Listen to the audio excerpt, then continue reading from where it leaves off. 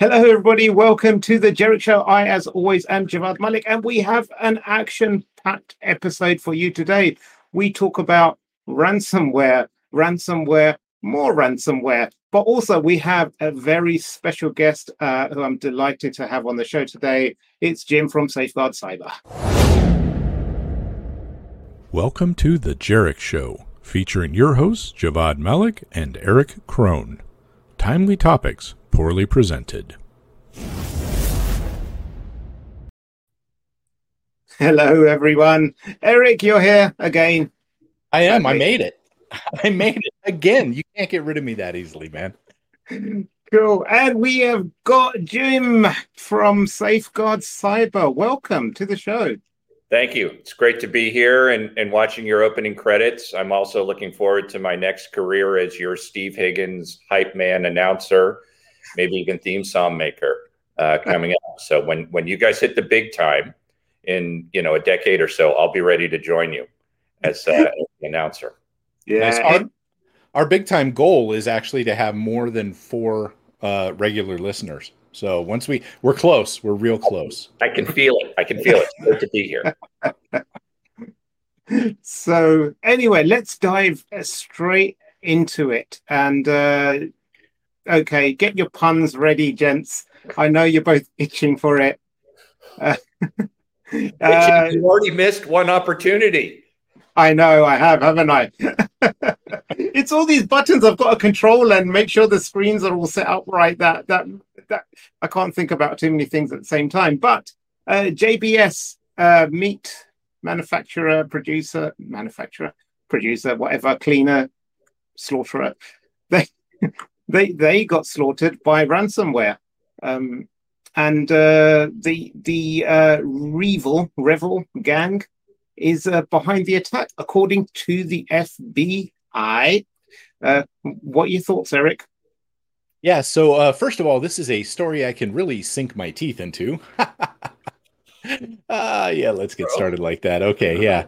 Anyways, this was pretty big, kind of on the heels of what happened with the pipeline thing here. Now we got a hit in this major meat producer. They're not the manufacturer. The animals actually produce the meat. So let's be clear on that. But they are a major distributor. And it's really kind of shaken some things up, quite frankly.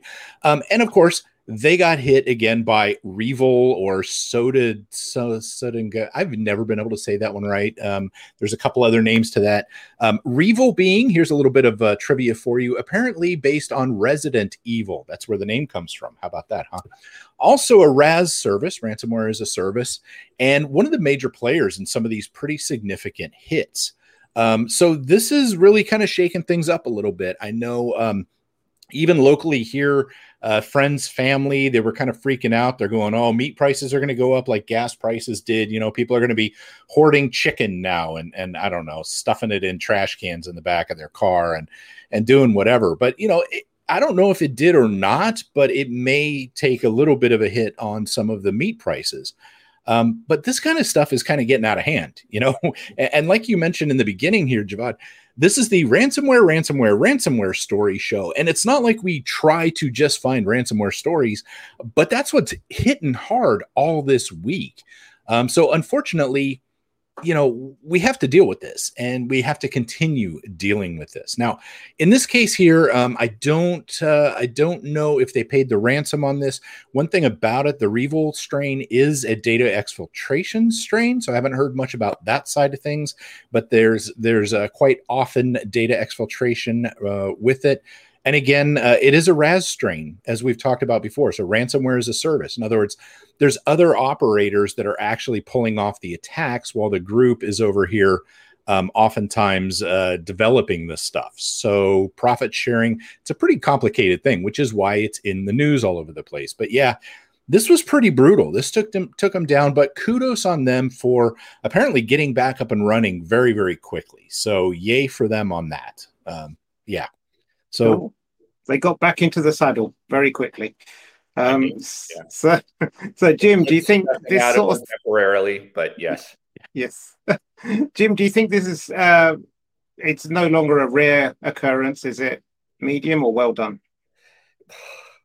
I do think I remember my seventh. This reminds me of my seventh grade health class, and they taught you the Maslow's hierarchy of needs, like what are the basic human needs. And if you think about the ransomware events over the last several weeks, you've got fuel, you've got the Irish Department of Health, so you've got your own personal welfare.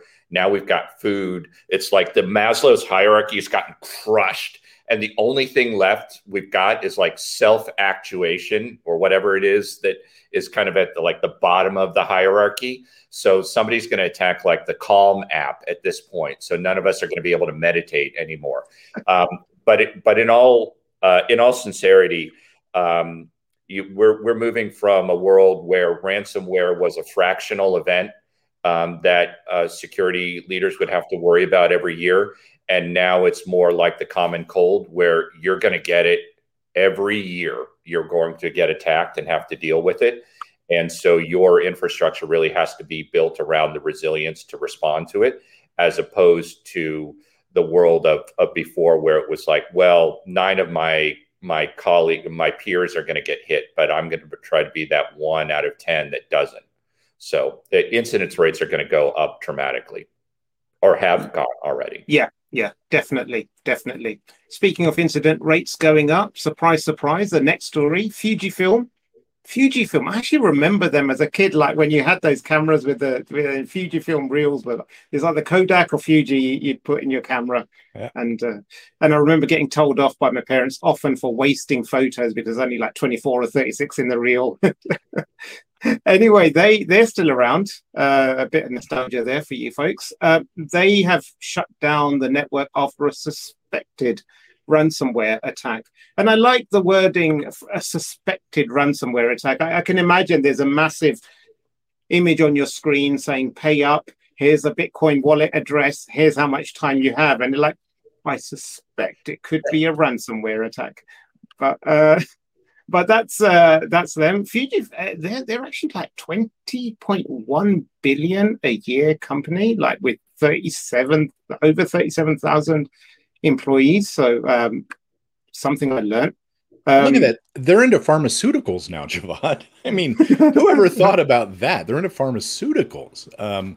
Like, is this one of those swallow a pill and it takes photos as it goes down your esophagus or something? I mean, I don't even know how those things kind of cross over into each other. But yeah, it's a big company. It's still a big company, very well-known company. And yeah, wow. So again, likely ransomware attack. You're right. You're right on the money with that one, because when this big thing, of all the things that the digital forensics needs to find out when it comes to one of these, it's not, is this actually a ransomware attack? Because they make it pretty blatantly obvious when these things come down. Now, kudos to them on reporting very quickly on their webpage openly, right? And we always, Javad, you and I, we always like to give kudos to organizations that are clear with the reporting, or at least quick to say, we don't know everything that's going on right now, but this is what we know, and doing it clearly, as opposed to trying to hide it, sweep it under the rug, be real quiet about what's going on. We think there's a huge amount of respect goes out to organizations that do that. And that's what they're doing here, is they're informing people, which I really like. And it does look like this is another Revil attack. So, we got beef, pork, and chicken processors, and now we have Fujifilm. Apparently they got hit with some sort of a Trojan put there by the Qbot. What do you call it? I can't even, botnet. Yeah. So Qbot got in there, dropped something in there. There was something going on with a Trojan there. And now all of a sudden we have this, which is kind of why they're leaning towards it probably being Revil, because they've been working with that group quite a bit lately. And so very, odds are very strong. It's the same sort of thing. So again, we're going to have some data exfiltration here. More than likely, we're going to have some other stuff like that going on. But again, here's the thing. This is a huge organization, right? They have money for defense. They have all this kind of stuff in place. And, when we see stuff like this go on, we also have to remember that small organizations get hit. They don't make the news like this do all the time, but small organizations get hit. And one of the challenges I've seen in talking to people, like my chiropractor, we were talking about it one time, and he was like, if these big companies can get hit, what chance do I have? and almost giving up on the whole thing at that point. Like, well, I'll just do my best when it happens. And unfortunately, that's a mindset we can definitely discuss. But company this big getting hit by it just goes to prove, you're right, Jim. This kind of thing is going to happen, or it's very likely to happen. It should be in your playbook for one of the more, one of the more common things that you're going to have to deal with for incident response. Absolutely. And I feel like the other thing that an event like this really points to, and I wasn't familiar with this before you shared it, Javad, is you got a big company, and so it's about the implications of the big company as well as the third party, and the whole, Fuji sits on top of a gigantic crop of individual companies that could be affected by this, that could be economically impacted by this, that could also have been infected. And so when you've got a big company, it's not only their vulnerability is based on their size, but also, if you will, their depth in terms of supply chain and the like. Yeah, that's right. And I think it brings that old argument back again. Like in a larger company, you're going to have more resources, like you can throw money at the problem. But then you have such a larger footprint. You have all these communication channels, you have all these third parties, and everything's so complicated that you just don't know which way is up or down. And heading down into the subway, I practiced that one. The NYC subway operator and Martha's Vineyard's Ferry latest to report cyber attacks. And Jim, are you aware of this one? No, I hadn't heard about this one as well. So clearly, I've been living under a rock. But I can think of all of the vacationers going to Martha's Vineyard that are stuck in the water. So, but honestly, we're back to the Maslow's hierarchy. Now I can't get around anywhere, whether I'm visiting the city or going out to a summer cottage. So, it's pervasive, right? That's an element that's just it's impossible to miss. Yeah, absolutely. Yeah. And you really, the last thing you want is when you're on your way to the third home out there on the water, you really don't want to get in trouble out there at sea. Now, truth is, this one here, this is a very short article you pulled up here, Javad. It gives almost no information. I love that. Well done. Good choice of particular articles to get. But I happened to do a media comment up on this one yesterday, so I know a little bit about it. The good news is, basically, at least on the ferry side, it basically took down ticketing. So it didn't impact the ships at all. This wasn't a case of, what was it, Maersk that was, kind of hurt by this. It didn't really impact the schedules because they still had schedules running and things like that. But it did impact ticketing, especially new things or cancels or whatever, and getting that sort of stuff up. So they did say that there were going to be some more delays, I guess, in this. The New York City one, I don't have a lot of information on, but one thing I do want to point out here is this is another example of them going after government-run things, because both of these are run by, state or local governments. It's that same thing which we've seen over and over again throughout history with ransomware, where state, local governments, municipalities, those sorts of groups are constantly being targeted because they tend to be under really, really strict budgets, so they don't have a lot of money to hire people necessarily, and they're stretched really thin as it is. Yet, because they're a government entity, they can usually come up with the money if they need to pay the ransoms through one way or another when it becomes critical. They can't just close the doors on the subway and go, didn't have money to pay it, we got to go away. That's not an option. So they know that, and they really try to hit those groups like that. And the intelligence about, what's in their tech stack is, all other things equal, easier to find out for a public entity than it would on a private entity. So lots of vulnerabilities. There's some parallelism, right, between now people in New York City are jumping the turnstiles, and now the Martha's Vineyard Ferry, they're jumping the turnstiles there. It's quite an parallel image to see. Yeah, so, as long as they're not doing it with the cars, we're good. That's an image. There it is. Yes. Did you see a few weeks ago there was someone that jumped a drawbridge, like one of those drawbridges? It was just opening and they crashed through the barrier and they jumped over it.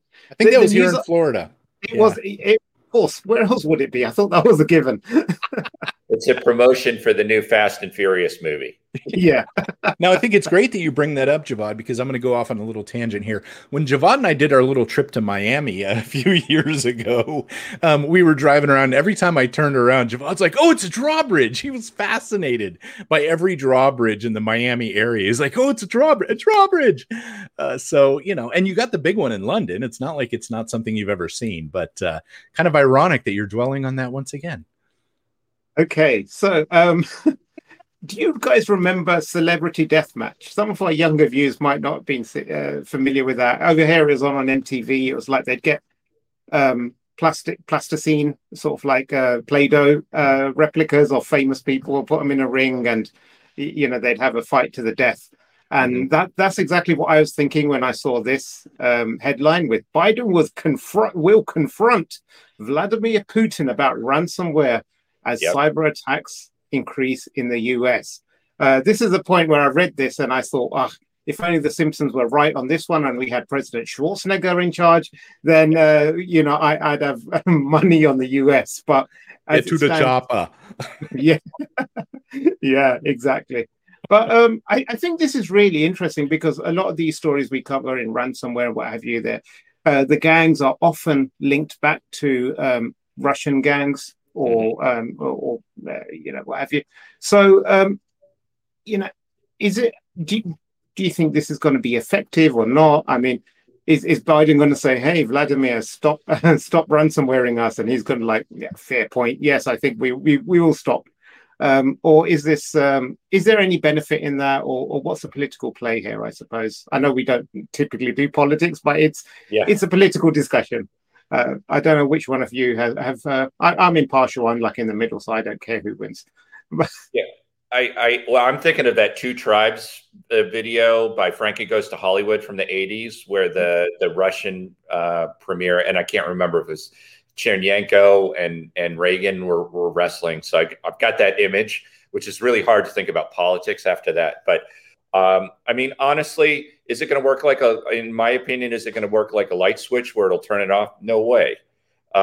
Is it helpful to have a degree of coordination between the political sphere and the commercial sphere in the United States in defending against these kind of attacks and saying that it's not acceptable? It certainly can't.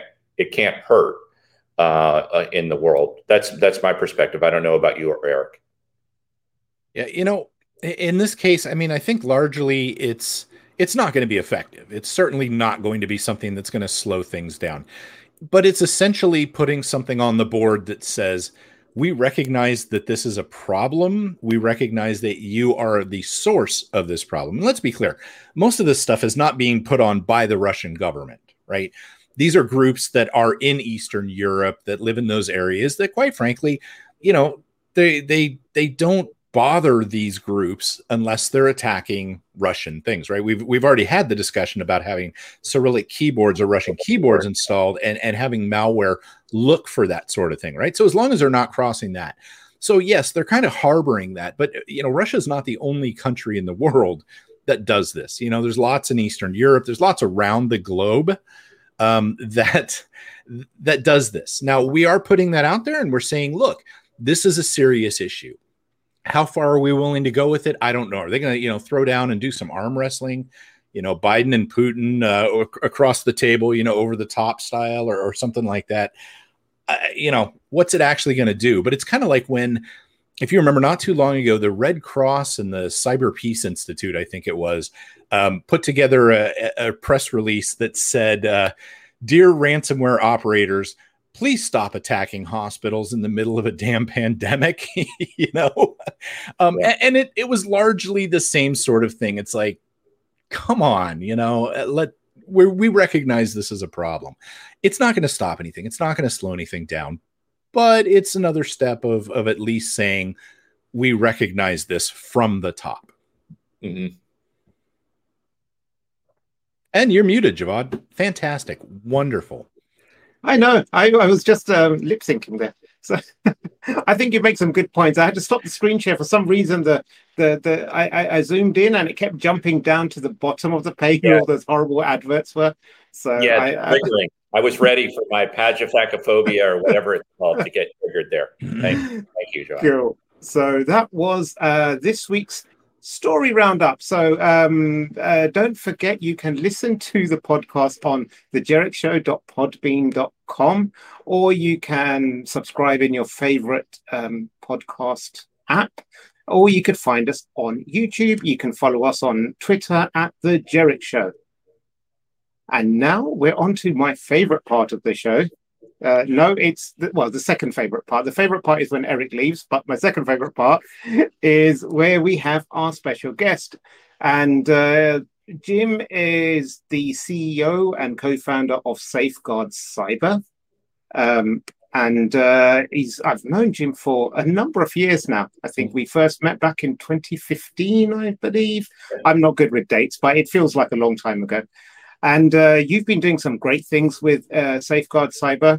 You focus on the human connection problem. You do a ton of research in that space now as well. I'm a really big fan of the research reports you put out, and you've been growing the business really well as well. So I suppose let's start from the top. Like, you know, what got you into what was the driver behind Safeguard Cyber? I mean, where do you see the problem being, what you're trying to fix, especially with the adoption of all these cloud platforms and remote communication sort of tools?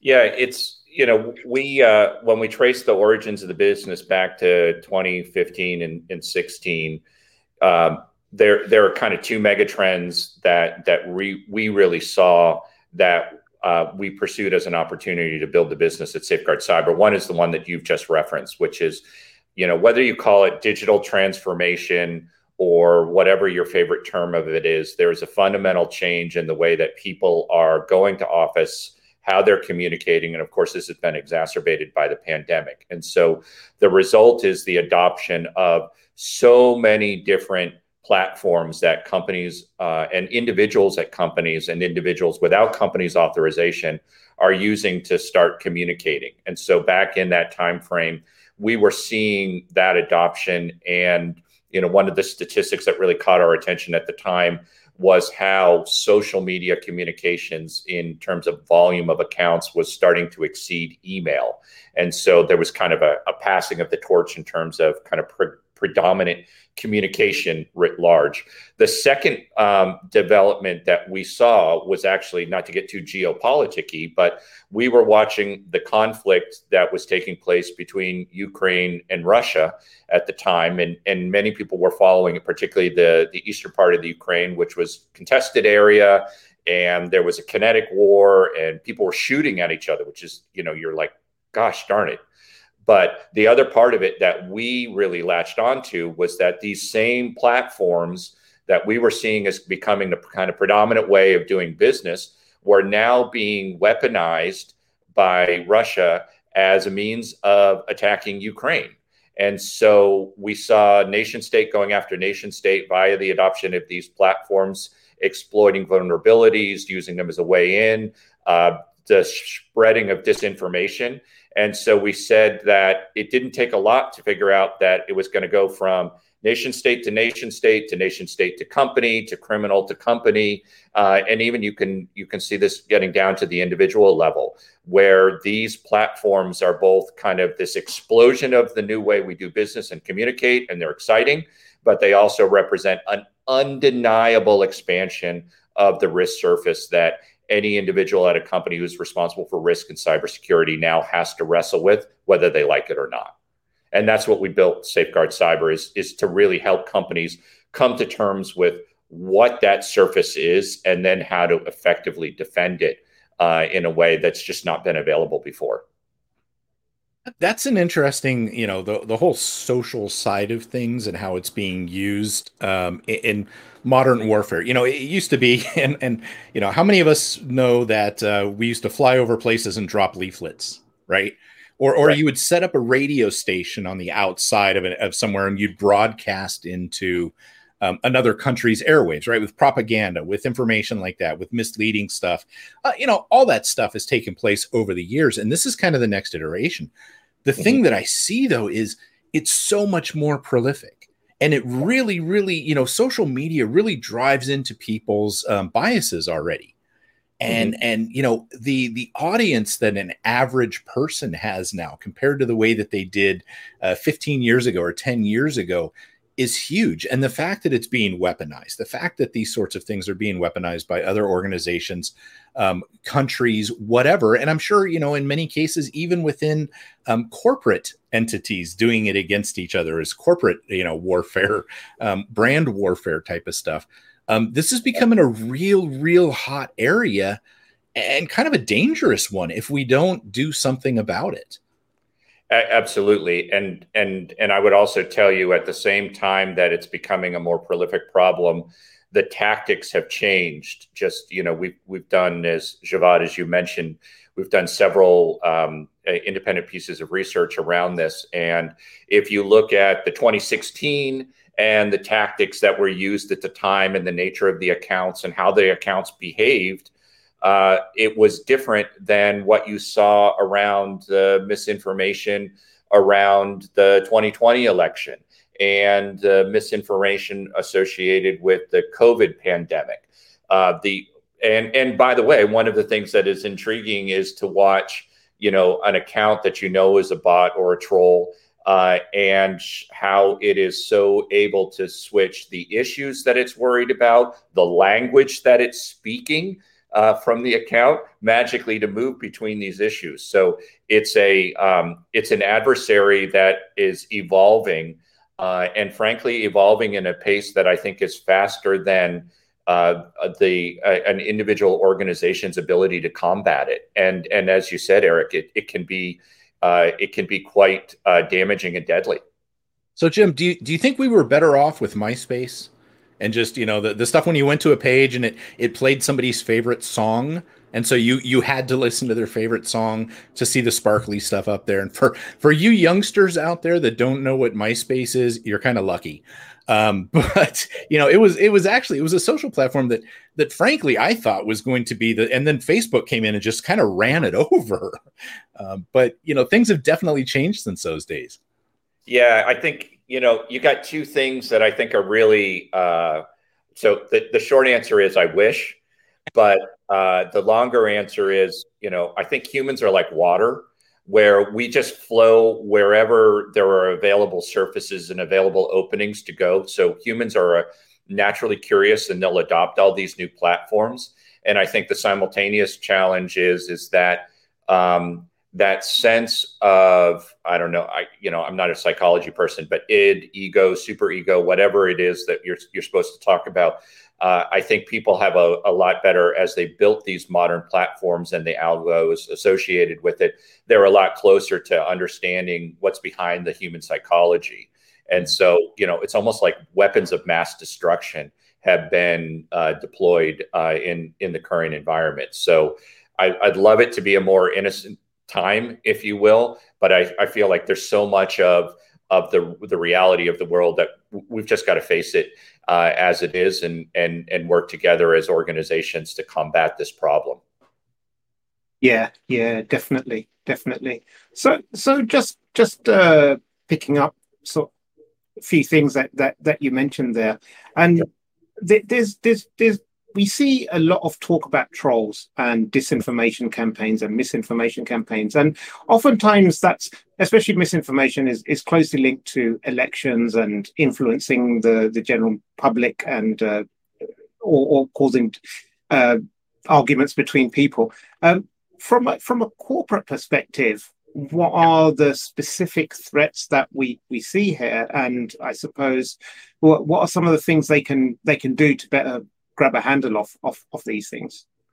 Yeah, so one of the things that's been interesting, right, and you guys have talked about this dynamic of misinformation is a tool in the arsenal, and often it is a tool that is a means by which you distract, I think, as you guys have talked about previously, from another tactic that's out there. And so if the reason that we got excited about what the defense of what we call this digital risk surface. So if you're talking about Facebook or Twitter or LinkedIn or WhatsApp or Slack as an example, part of the reason that we got excited about it is because all of those accounts are endpoints, if you will, which means that if you think about the way that you defend your email and you defend your network, why wouldn't you want to be able to inspect the files and the links and the language, if it's social engineering, that's coming in via those individual accounts, whether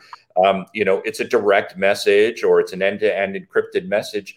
Those are, if I'm a cyber criminal, I don't say, well, I got to use email or I got to attack via this particular method. I'm just looking for a way in. And the adoption of these channels has proliferated the doors that are in the organization. And so all of those doors represent a means of ingress in terms of the insertion of files, the insertion of links, the propagation of social engineering. And so, we saw the opportunity where you've got a whole bunch of these new endpoints and the engineering challenge associated with how do you defend those new endpoints? And then how do you think about those endpoints in conjunction with existing, hardware endpoints that might together represent intelligence associated with an attack? And then, even further, and this is something I think both Safeguard Cyber as well as the company that you guys work at and KnowBe4 hold, is that we're talking about protecting all of these proliferation of apps. But at the end of the day, what we're trying to protect is the human, because it's the human who's adopting all of these things. And so if you lose sight of the human, you lose sight of the ability to protect them. And so that's what's got us excited, is we feel like there are analogs to a lot of other cybersecurity companies and that we're defending at an endpoint. But we've also got this mission, which is the human is always going to be in the center of business, and you've got to figure out a way to protect them, frankly, so often whether they like it or not. Yeah. No, that's absolutely right. And I think when you talk about it in terms of endpoints, it just brings it to light, because say I've got someone like Eric, if he emails me at work internally, it's fine, his email comes through. But if he emails me from his personal account to my work account, I'll get a flag up on the email saying, hey, this name looks similar to someone who works in your organization. Are you sure it's him? We know that, which is yeah, which is great for work, for email. But then when he Slacks me, or when he WhatsApps me, or when he texts me, when he calls me up crying at 3 a.m. because his therapist wasn't available, I've got none of those tools available on any of these other multitude of channels that he's trying to contact me. So I think having that understanding is really important, because today email is probably the number one attack avenue for enterprises, but I don't think that's going to be the case for a few years down the line. Absolutely. In fact, I can tell you, we've got a customer who's a pharmaceutical customer, and when the pandemic hit, they were left with email as the only way that they could communicate with the doctors. And what they found is doctors didn't respond to emails. And then they started using WhatsApp as a means by which they could communicate with the doctors. And literally, the hit rate went up about 40 times in terms of the response rate. So you send somebody a WhatsApp and they were responding to it. The doctors were responding. So it was great in the sense of they could respond to the pandemic. It was terrible in the sense that all of those defenses that they had in place associated with communication and email were now no longer available. And so, we get involved because now you've got to try to protect that new means of communication back and forth. And people are doing it because it's more effective than other communication tools like email have been. So, Jim, having thought about that, one of the topics that's kind of near and dear to my heart, and Javad and I have both, we've done a talk on this, and it's something that I've played with, but deepfakes, how is that going to play into what's going on? Because like you said, a lot of these defenses are going away as we go into Slack, we go into stuff like that, but also, with deepfakes, people are not aware of these. And I think we're reaching the point of technology where we're actually going to start seeing real attacks, real verified attacks through this kind of medium happening. What are your thoughts on how we're going to defend against that? Yeah, so I mean, in a kind of a weaponization aspect to it. So there's two different pieces to that I think are worthy of talking about. The first one is if you think about the nature of engagement, right? I can send a message, I can send a link, I can send a file, I can have a voice communication, I can have a video communication. And one of the things that we're very aware of on this digital risk surface is it's not just about in that it's not like email. It's not just about largely content, written content going back and forth. The ability to evaluate risk has to encompass all of those different types of media and different types of risks, right? Whether it's steganography that's inside of an image, or is the image itself something that's a manipulated behavior that the company, for the purposes of misinformation. And so that kind of holistic aspect of all the different types of communication is something we're very sensitive to. But the other part about it, and this may very well be what you guys were talking about, is that concept of deep fakes as a way to propagate the disinformation, misinformation, is really, really challenging, right? Because now you're talking about it's not something that came into my infrastructure that I can see and respond to as a risk. It's out there, and I have to have a means by which I can find that if it's damaging to my organization, and have a means by which I can reach out and do something about it, which is really challenging. As we've built the business, we've tried to build really close relationships with the different social networks. And part of the reason is because it's not just about the visibility, it's about the response. But it can be a real challenge for organizations.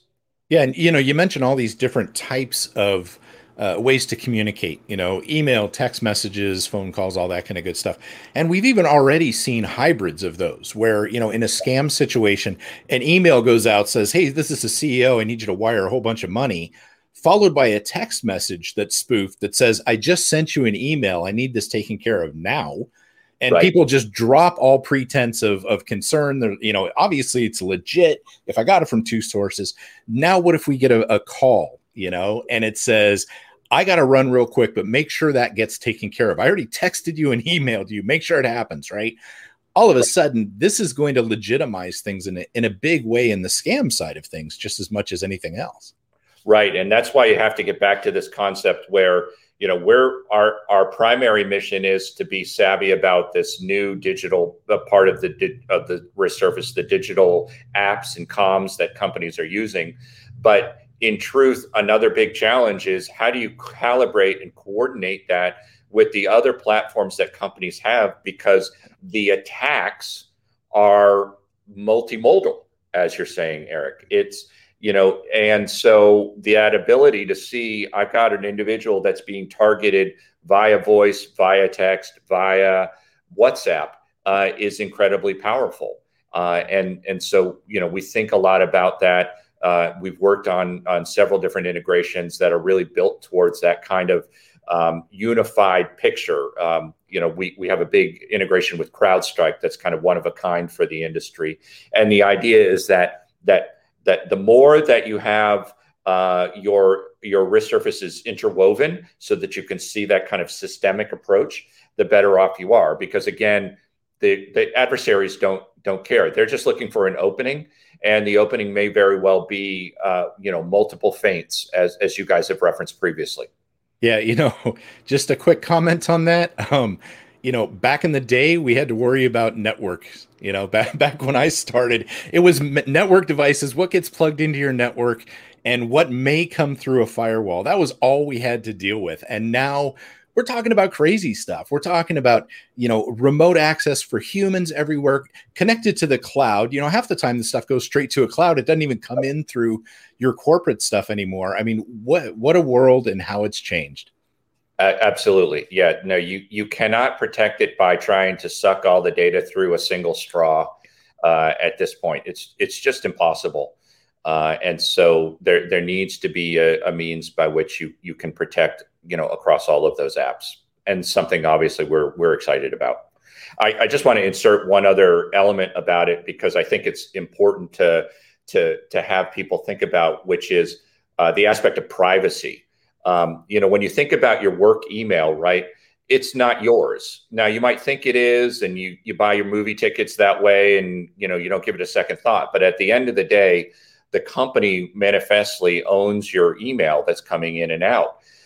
With a lot of these platforms, there is a different perception of privacy. And by the way, privacy has become such an issue kind of around the world in terms of raising awareness and protecting individuals and subjects and the like. And so one of the things that we've really thought about as a centerpiece of how do you protect this surface is how do you provide protection on behalf of the organization while providing the ability to respect that individual's privacy for the underlying content? How do you abstract the IOC from the underlying content?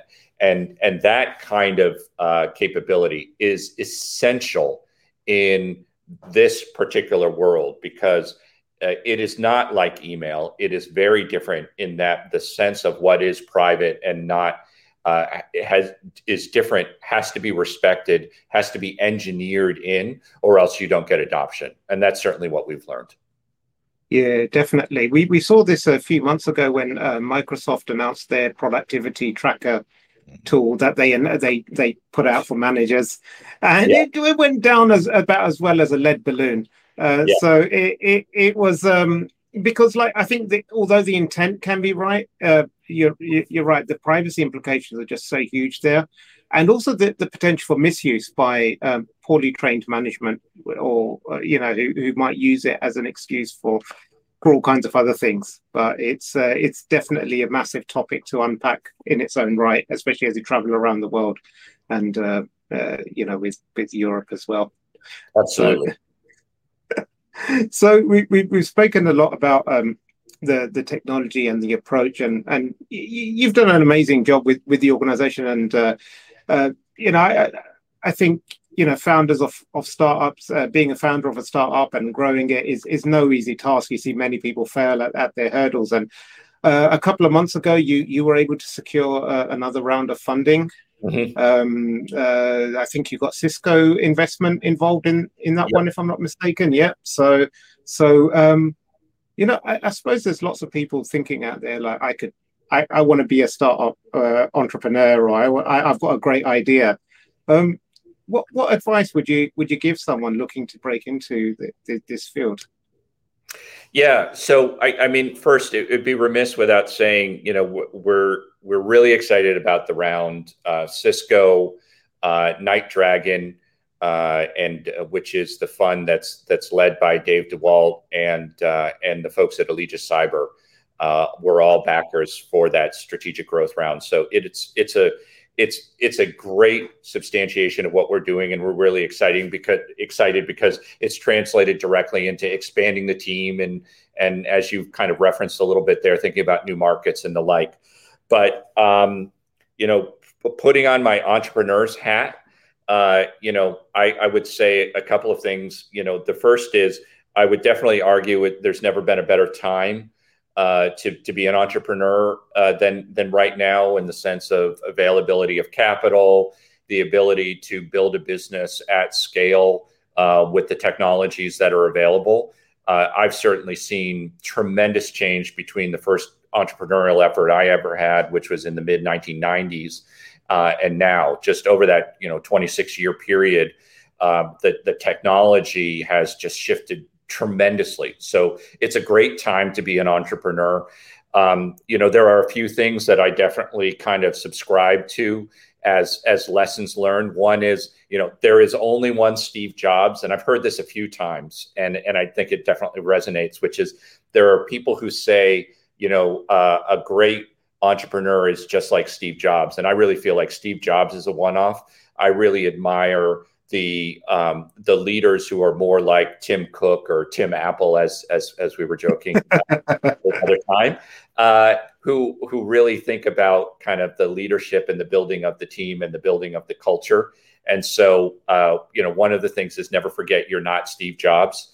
Another thing that I'm a big believer in, because I've seen it happen again and again, is there's this entrepreneurial fallacy, which is, you believe that your idea is so good, it will sell itself. I literally had my, much more senior co-founder in my startup in the 90s say that to me.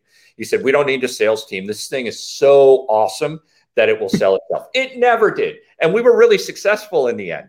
But you have to have a mindset, which is about the idea that day one, you really got to be thinking about selling. And so that's something that I'm a big believer in. And then the last one is, in terms of, let's call it technical underpinning. I had the opportunity to study with a professor at the University of Virginia at the Darden School, whose name is Sarah Sarasvathy. And Sarah Sarasvathy has a theory that's called effectuation. And I'll spare you the details, but basically what it is it's a lot of a study of the mindset of entrepreneurs and how entrepreneurs don't focus on a specific goal, but think a lot more about the capabilities that they and their partners bring to the table and what they can do to build a business based on what's available to them. And so it's very much like lean startup in its thinking. But I guess I would tell you, if I was encouraging an entrepreneur, I'd say, go to effectuation.org and look at the writing that's there, because there's a lot of things that you'll read about being an entrepreneur and they'll immediately, pop up like a light bulb. So those are a couple of things that are, very top of mind for me in my entrepreneurial journey and what I'd say to potential entrepreneurs. Excellent. Good information there. Wise words, and I'm shocked to hear that you were in your first startups in the mid-90s. That makes you nearly as old as Grandpa Eric over here. Well, he had always to throw talking about. He had to throw the 26 years back then. He had to throw in the years behind that, man. That was just not right. I know. Yeah, it was a great time. I mean, being in a startup in the 90s was just wild. All of those moments of going public and, this is before Starbucks and all of that and the internet bubble. It was crazy. I mean, it's crazy again. So that doesn't change, but there are aspects of it that were pretty interesting. Yeah, indeed. Wolf of Wall Street, I suppose, was a documentary toned down. That's exactly what our business was like. It was totally like the Wolf of Wall Street. Yeah, absolutely. Eric, can you attest to that? What was it like that when you were in my experience, which is broad and vast? Well, he doesn't really have broad and vast experience. Sorry, go on. No. Okay, he said no. So clearly I cut him off at the right place. Jim, it's been an absolute pleasure to have you on the show. I really enjoyed this. We it's, at least for me, it's been a great excuse just to catch up with you again. We should do this more often. And everyone watching, please check out Safeguard Cyber. Tell them that you heard about it on the Jerich Show. And Jim, best of luck and speak to you soon. Maybe at Black Hat. We'll see you soon. All right. Take care. Bye. Bye.